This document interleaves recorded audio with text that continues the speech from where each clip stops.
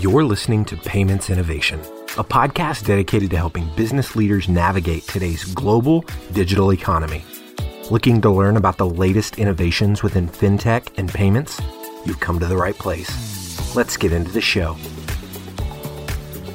Welcome to another episode of the Payments Innovation Podcast. This is your host, Brady Burkett, and excited to be joined today by Ken So, CEO and founder of Tilful.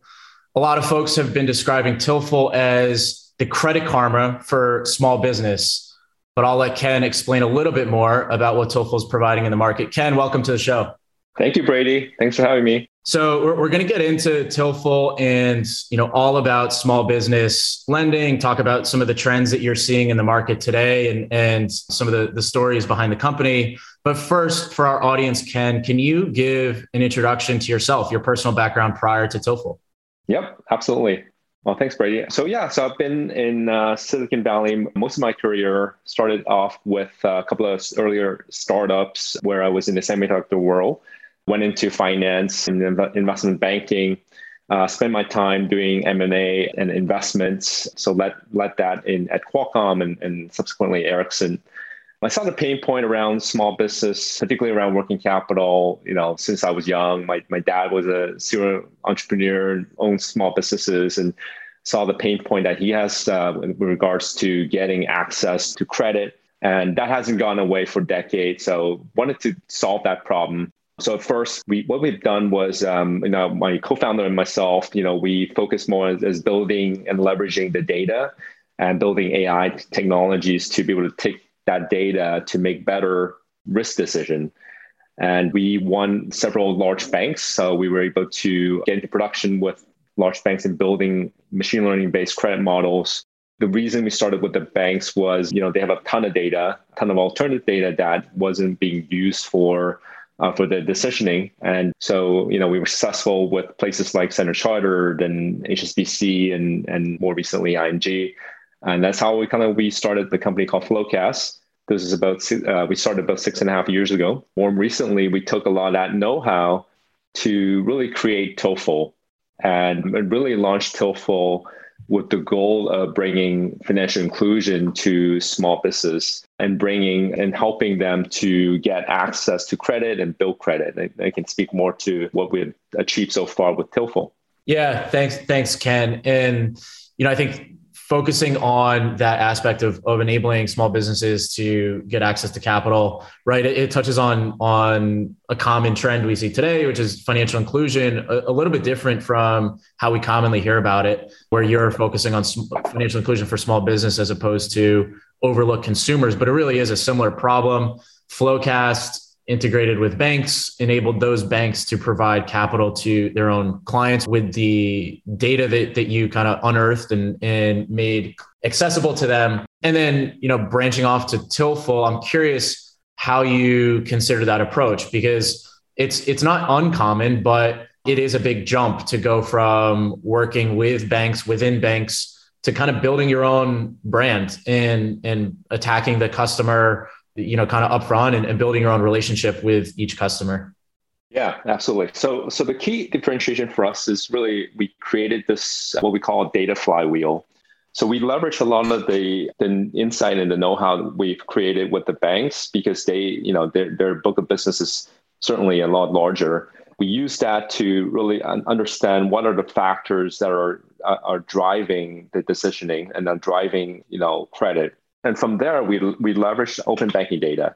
So the core of what we do is taking that open banking data from our users, and be able to understand in real time what really matters from a decisioning standpoint, what really matters from affordability and from a credit worthiness standpoint, and making that available back to the small business owner. Now that we understand the small business creditworthiness, we can intelligently match them with the right credit offers. So what we've built in our marketplace is about 40 plus different lending partners, and up and down the spectrum from very high quality credit all the way down to sort of the subprime side of things. So, our goal is not to just be able to help the top 5% of our user base, but rather 95% of our user base. covering much wider credit spectrum. And really, a lot of times small business, they sort of get discouraged when they go and try to apply for a loan from with a bank, and they get a decline and they don't know what to do. So we created TILFL with the hope of helping them to be able to get pre-approvals, match them up with the right credit offer even before they apply, so that they get access to that credit. And so a large part of it is around kind of education as well, understanding the various products out there, what kind of, the terms and the needs that they have, and how does that match with, some of these lending products or funding products that are out there. Yeah. And so I think for our listeners, we're probably all familiar with the differences of personal credit versus small business credit, but just to really paint the clear picture here, can you explain, prior to TILFL, prior to Flowcast, what the challenges were for small business, what their alternatives were? Can you just kind of explain what the market was doing at the time that prompted this opportunity, as opposed to what you're looking to create as the ideal state, right? Like I think we kind of take it for granted now that you can go and sign up as a consumer, sign up for a credit card relatively easily. Consumers can relatively easily get access to point of sale financing, but that's not the case with small business, right?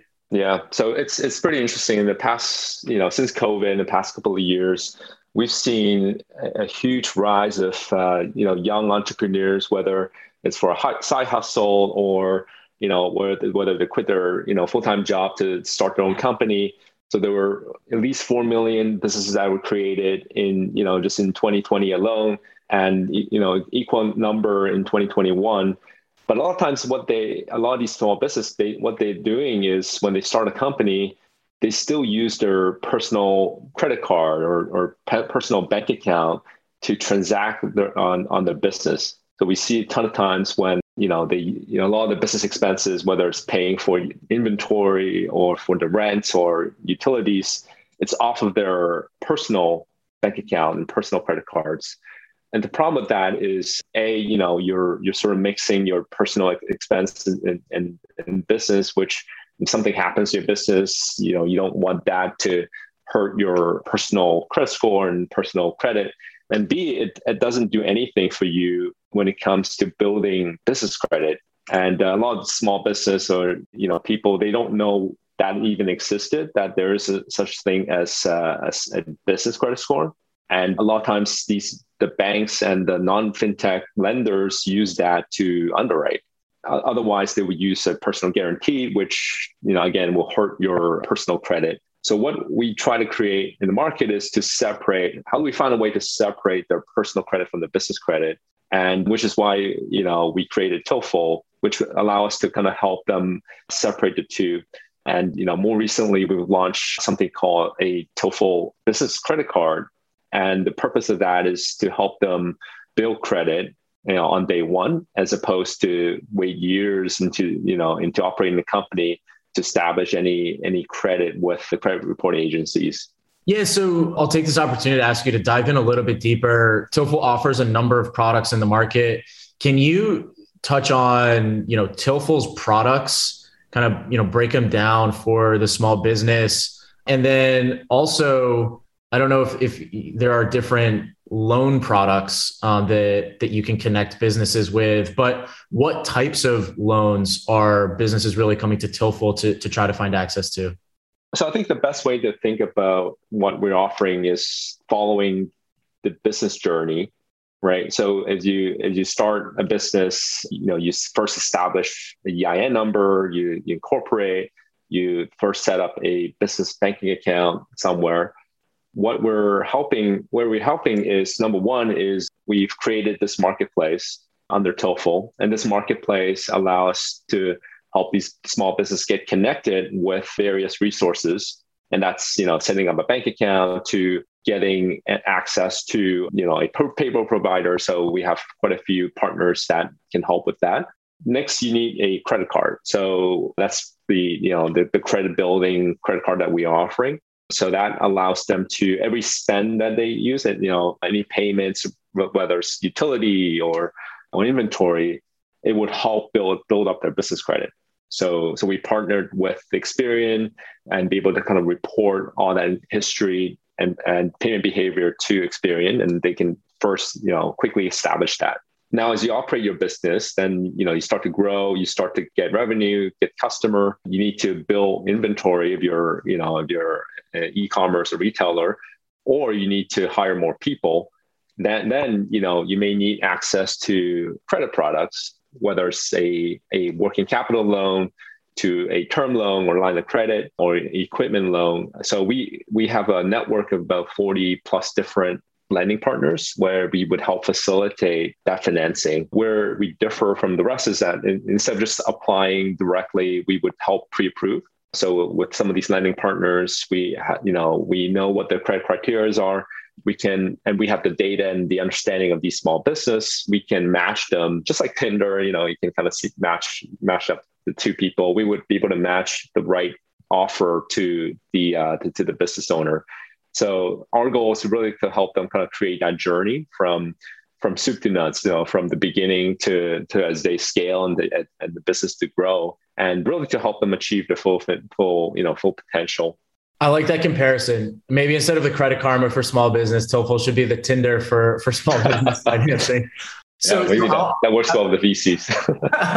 and I want to come back to that matching and what goes into that as well later on. But, I think, what we talk about on this show is incentive alignment and building a marketplace. I know you're doing some of the origination yourselves, but you do have partners that do some of the origination as well. And even when you do originate, you have funding partners that you're relying on for that. So I'm curious if you can explain a little bit more about how you are aligning incentives to build that marketplace for the SMB, for TILFL, and for the financing providers. And I think one specific area I'd be curious to learn more about is going back to building it. Were the financing partners looking for basically the ability to deploy capital to small business and they just didn't have the underwriting algorithm, or was there a convincing process where you had to say, look, I know you want to stay away from this business, but these are actually creditworthy businesses?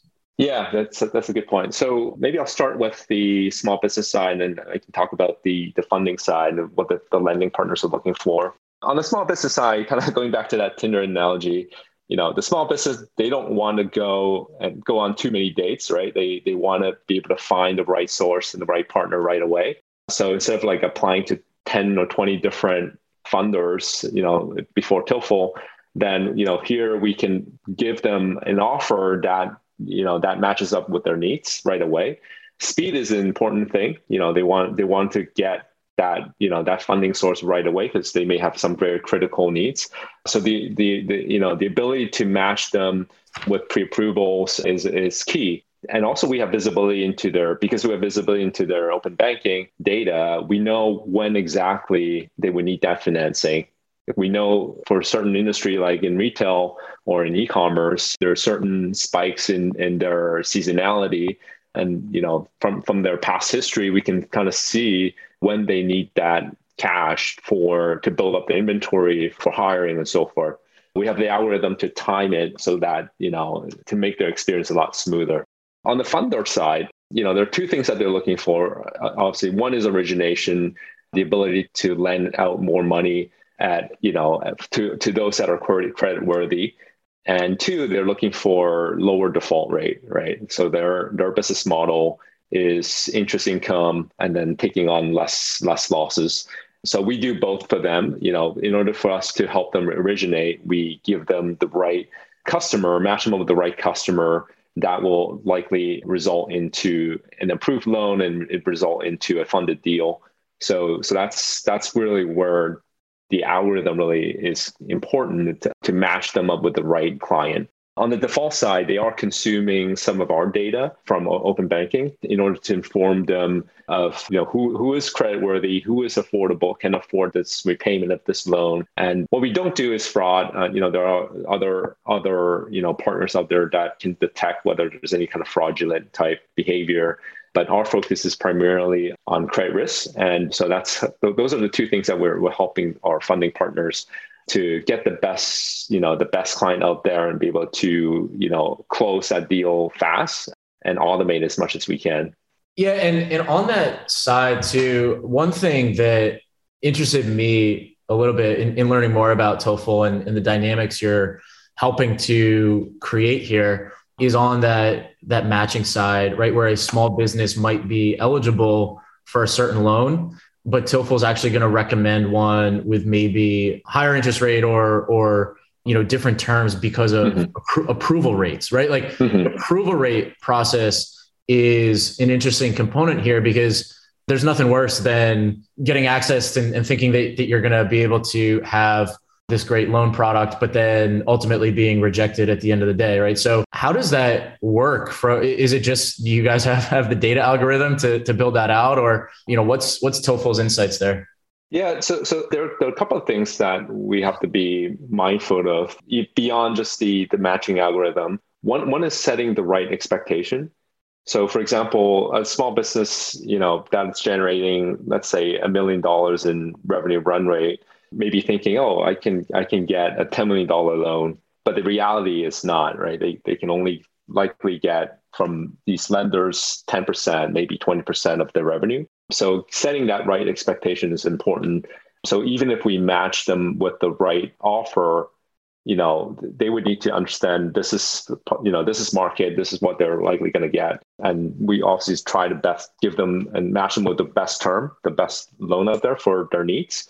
And so the way we handle that is we do run a survey and run a questionnaire to understand what they're looking for. And that's how we gauge whether there's any discrepancy in terms of expectation versus reality. And then similarly on the lender side, we would be able to leverage that data and be able to help, give them the best offer that will result into a funded deal. So there's a little bit of, more work before kind of doing just beyond the matching side of things. Yeah. So, and again, because we have the, open banking data, we can see in real time all the cash flow and, whether it's on a weekly basis or daily basis and leveraging all the seasonality to be able to factor in the timing, because the timing is key when they, get access to financing. And then industry type is also an important one. So, a construction company is going to look very different than an e-commerce company or restaurant. So we do leverage, segment out these population of different businesses and be able to determine their needs over and the types of product that you should be getting over different industries. Well, just as sure any founder would say, it does get a lot more complex as you really get into what that customer experience needs to be and all the different factors there to consider. So, I think turning to a couple of trends that we see in fintech and that I think you're particularly exposed to at TOEFL. One is the rise of embedded financing or embedded lending. I'm just curious, I'll leave it very open-ended, but I'm curious what your thoughts are there and what TOEFL, kind of what TOEFL's doing with the rise of embedded. Yeah. So maybe I'll start with sort of what I see as sort of the macro trends and why embedded finance is such a hot area these days. And, if you think about particularly in, e-commerce or B2B type or B2C type marketplaces, with last year, you hear buy now, pay later is, one of the hottest, buzzword out there. And for the past 10 years, or 5 to 10 years, it's always been the key battleground has always been about the conversion at the checkout. And this goes with any e-commerce site. And now you see, one click to pay or pay now, or, pay later. There's so many variations of that. And everybody is trying to innovate around this checkout button. So, less friction means more purchases. So it appeals to the merchant, appeals to the marketplace a lot. But what we believe is the core to all this is really around the data. And it is that competitive advantage to have that data. You can just think about like Amazon lending is doing really well. Shopify is doing really well.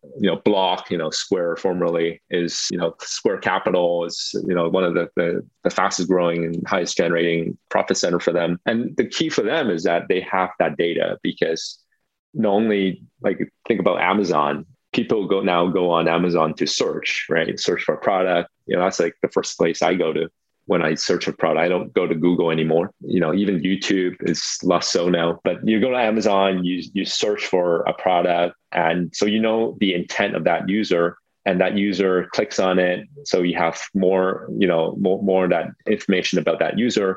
They make the purchase, they get shipped, where it's going, maybe they return it. So you have the full end-to-end understanding of that user.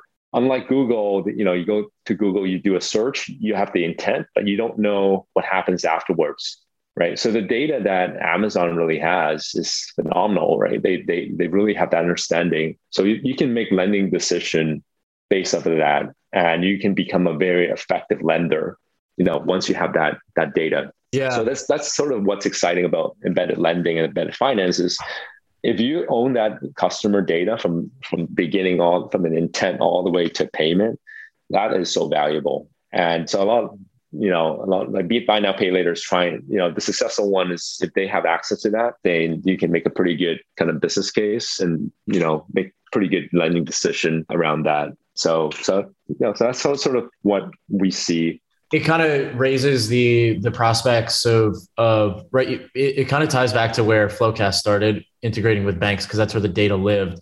But now if you look at where small businesses where their data lives, it's not just the payments of their bank accounts, and it's not even just the payments off their credit cards as well, but it could be anything from a invoicing system or an accounts payable system, or potentially a marketplace if they're an Amazon storefront, right? So all of these different angles can bring in new potential channel partners or go-to-market partners for providing that access to capital. Yeah, exactly.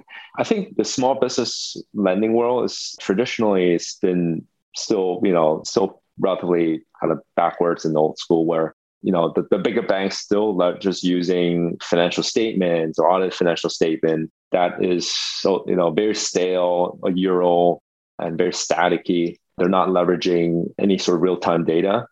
So making that leap to leveraging open banking is already a big win in the marketplace. And you see that with Apple, right? They bought a company called Credit Kudos in the UK. And you wonder, like, why did they buy them? And Credit Kudos is sort of like an alternative credit bureau. They use in the UK, they use open banking data to provide a credit score, provide credit report to consumers, and I think they also do small business. So a lot of speculation of that acquisition is that Apple is trying to, launch their own buy now, pay later service. And, if every 10 people in the US, and 7 of which, are iPhone users, iOS users, then owning that buy now, pay later is a very, very strategic way for them to capture the audience and capture the payment side of things. So it's pretty interesting what they're trying to do. Interesting why they started. Don't know why they started in the UK. Maybe it's regulatory and not in the US, but that's something to watch. But Apple is notorious to buy a company and then, go quiet for a couple of years and then make an announcement in a couple of years. So we'll see how that one goes. Well, it's interesting too, because the difference in the markets of open banking regulations too, where things are much more open in Europe. And I know in the US you can work around it through providers like MX and Plaid and get access to banking data. But I'm curious if you have thoughts there just on how different things are in a market where by kind of legislative or regulatory fiat, the banking data actually has to be open, as opposed to selectively choosing if they want to enable a data aggregator to pull that, and what it would mean for the world of small business financing. Do you have kind of a stance on those types of regulations? Yeah, and I think here in the US, as you pointed out, in Europe, it's more regulatory driven. Here it's more market driven. The other dynamic here in the US is there's a lot more banks and fintechs out here than there are in the UK. For example, you got 5,000 plus different banks, including credit unions and community banks and regional banks.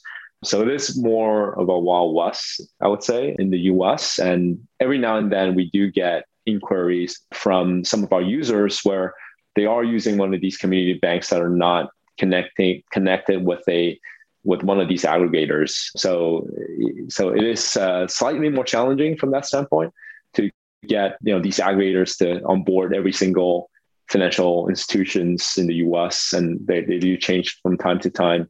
We are seeing quite a lot more of these aggregators. Like Stripe just announced a product recently, at least publicly. And I think for us the biggest challenges that we see are, one is things do break with a kind of a non-regulatory driven model. Like they change policy or things like that. And then that ruins the user experience on our side, because now we have to, the aggregator has to fix it, and then we have to go and fix it. So it does make that a bit of a pain. If it were more regulatory driven, everybody's doing it, then more standardized, and it solves that problem. But I think there's going to be more and more, aggregators and models out there. And you also see similar types of, aggregators for e-commerce data or for accounting software data. Though, I think there's debates on what data really is important from a credit risk standpoint. But, for us, our focus, we think, open banking will solve at least 80% of the problem that exists with with the incumbents. The problem with the credit bureau data for small businesses, it only covers, the mid market. So anything sort of like 5 million, 10 million in sales and above. So that leaves a huge chunk of, the population underbanked or underserved. And that's really kind of where we add value. Yeah. So as we look to wrap up here, Ken, I think that is the reoccurring theme of the show, is looking to include those small businesses that have been overlooked. And I'm curious if you can provide some forward-looking comments, whether it is on the trend of financial inclusion, or if you want to get specific to Tillful product roadmap, things that will ultimately help Tillful align behind your customers in that journey. Yeah. So I think right now for us, one of the key roadmap item is we have a partnership now with Experian, and we don't see them, unlike in the UK where like Credit Kudos was more competitive with Experian and others, we see them as partners, because after all, they are, the 800-pound gorilla. They have a ton of consumer, they're number one on the consumer side. On the business side is where there's, kind of good overlapping, complementary type, partnership we can form. So we partnered with them to create basically a new model that will allow us to together be able to, fill this gap.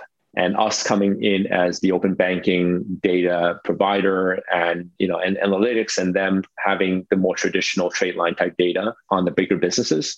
So that really allow us to be able to fulfill our dream of helping the no-fault, thin-fault type clients and bring financial inclusion to the mix. So there's a journey we're doing together with them, which first, kind of building this model together, and next is to be able to boost their score with every recurring expense or every utility bill. We can help boost their score. So we're creating a way for them to ultimately get access to credit.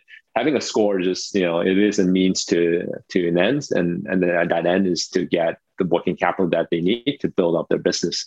So that's something we're very excited about, and we'll have some announcements coming up soon to roll this out. The second thing I would say before we end is is that embedded lending theme. So we are working with a number of non-bank type platforms, from a payroll provider to legal type platforms, which allow us to embed our Tillful score and marketplace into those platforms, and ultimately get access to the card and to funding sources. So that's something we're pretty excited about, and really kind of play into the theme of embedded finance.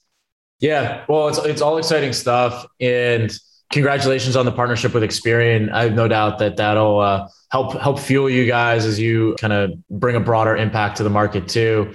Certainly an important challenge that you are looking to go out and solve, but it sounds like Tillful has made a lot of progress there, and excited to see things to come.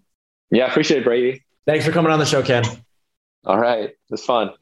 Thanks so much. You've been listening to the Payments Innovation Podcast. To ensure that you never miss an episode, subscribe now in iTunes or your favorite podcast player. Thanks for listening. Until next time.